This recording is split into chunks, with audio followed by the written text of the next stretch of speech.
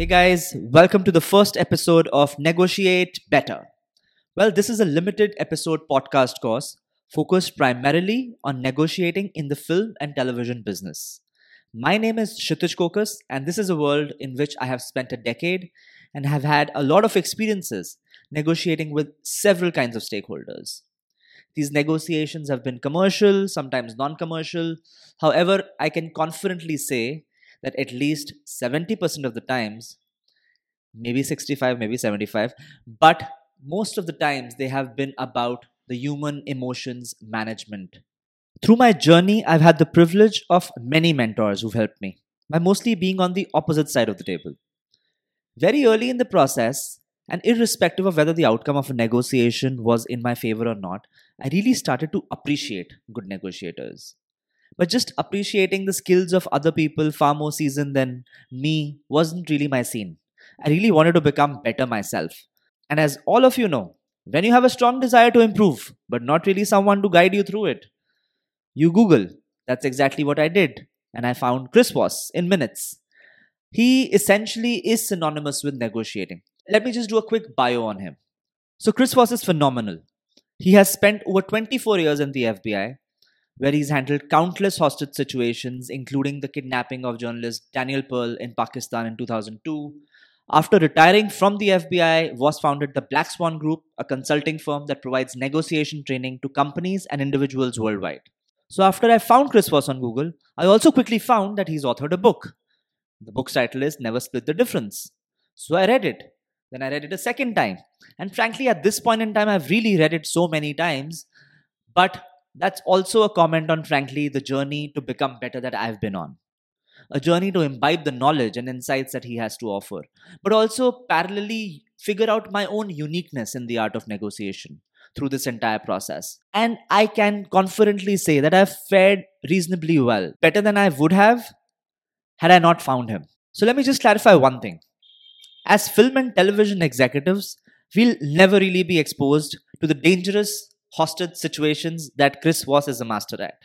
But there's still so much to learn and imbibe from the principles that he has learned in his experience, because the principles of negotiation pretty much remain the same whether you're negotiating a 100 rupee deal, or you're negotiating a 1 crore deal, or you're negotiating a 100 crore deal.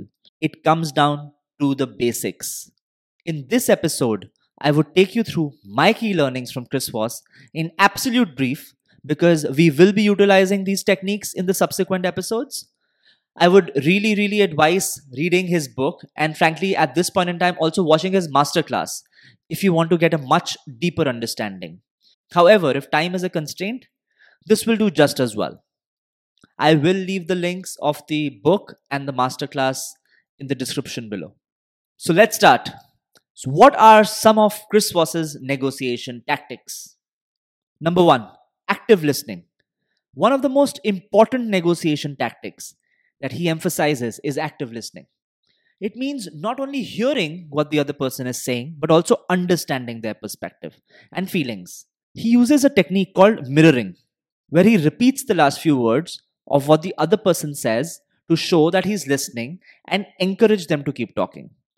This technique helps to build trust and rapport and can be useful in diffusing tense situations. Let me just give you a quick example on how active listening and mirroring can be used in a negotiation between a writer and a producer. It's going to be in a dialogue form, so just play along.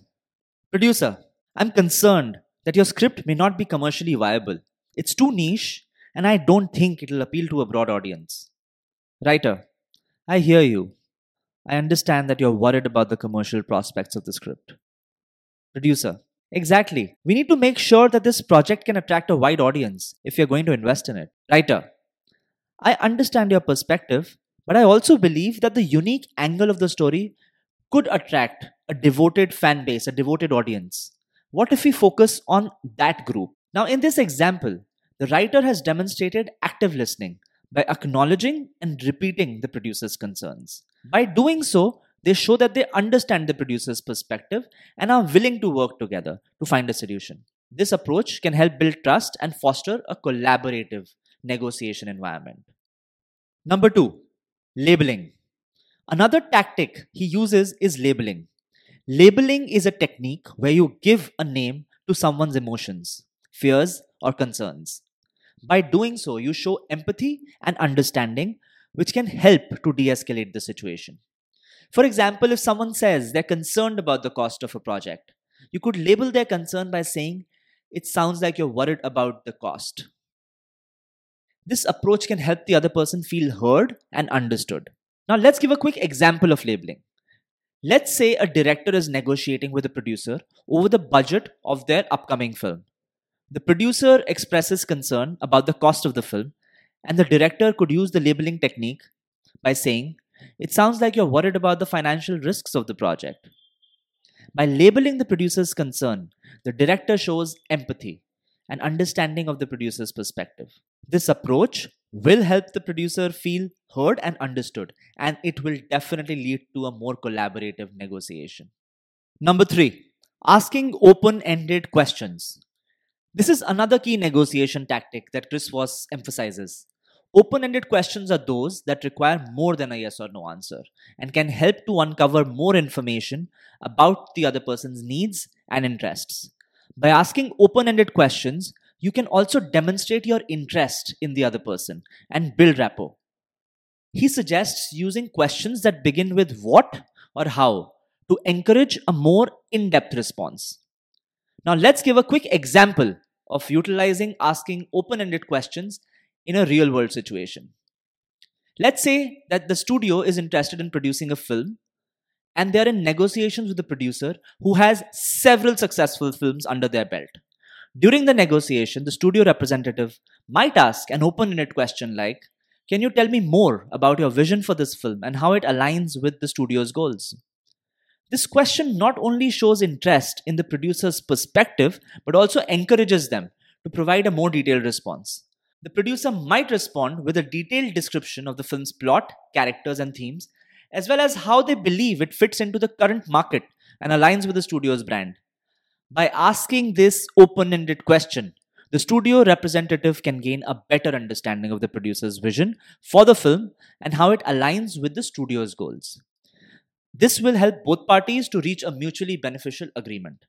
Similarly, the producer might ask an open ended question, such as, "How does the studio see this film fitting into their overall strategy for the year?" This question can help the producer gain insights into the studio's goals and objectives and can also help build rapport between the two parties. Asking open ended questions is a means for both parties to gather more information, clarify their understanding of each other's needs and interests, and work together to find a solution that meets everyone's objectives. Number four, the Ackerman model. Chris Voss uses a negotiation model called the Ackerman model.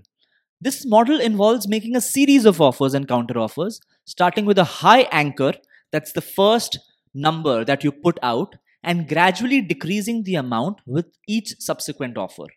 By doing so, you create a perception of making concessions, which can encourage the other party to make a concession in return.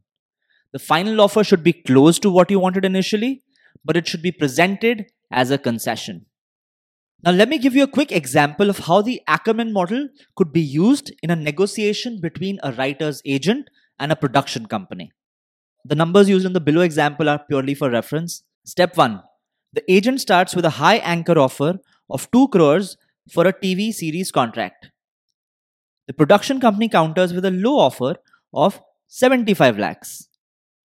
The agent makes their first concession and drops the price to 1.75 crores. The production company counters with 1 crore. The agent makes their second concession and drops the price to 1.5 crores. The production company counters with a final offer of 1.3 crores. The agent makes their final offer of 1.4 crores. That's presented as a concession and the deal is accepted. By gradually decreasing their offer with each counter offer and presenting the final offer as a concession, the agent is able to negotiate a favorable deal for their writer client. Number 5, the no strategy. Finally, Chris Voss often recommends using the no strategy. This strategy involves using the word no strategically to maintain control of the negotiation. By saying no, you force the other person to reconsider their approach and come up with a new solution. For example, if someone offers a price that's too low, you could say, I'm sorry, but that offer is not acceptable. By doing so, you're encouraging them to come up with a better offer. Now, let me give you a quick example of this strategy in application. The situation is that an author and his agent are having a conversation because there is a producer who has made an offer for the film adaptation rights to his book. So here goes. Agent to the author. We've received an offer from a producer to adapt your book into a movie, but the initial offer is lower than we were hoping for. Author to the agent. How much did they offer? Agent to the author. They offered 10 lakhs for the film rights. Author to the agent. That's much lower than what we were expecting. Can we negotiate for more? Agent to the author. Absolutely. We could use the no strategy and say that their offer is not acceptable. Author to the agent. Okay, let's do that. Agent to the producer. First of all, thank you so much for showing interest in the author's book and putting forward an offer for the film adaptation rights. However, the offer is not acceptable. We were hoping for a much higher offer that truly reflects the value of the book. Producer to the agent. Okay, we understand.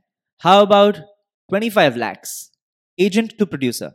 That's closer to what we were hoping for, but frankly, we still feel the book has significant value and would like to negotiate further. As you can see, the agent used the no strategy to maintain control of the negotiation and also to encourage the producer to come up with a better offer. By doing so, they were able to negotiate a higher price for the film rights. So, these are the top 5 negotiation tactics built on the foundation of active listening, empathy, and understanding that Chris Voss talks about in his book. By using these techniques, you can create a sense of rapport and trust with the other person, and that can be crucial in any negotiation. And frankly, may even be the difference between getting what you want or not getting what you want. In the subsequent episodes, we will deep dive into these negotiation principles and how I would recommend applying it to your own negotiations in the entertainment business. Thank you so much for listening, and I genuinely hope that you found this episode informative and useful. See you in the next one. This is Kshitij Kokas, signing off.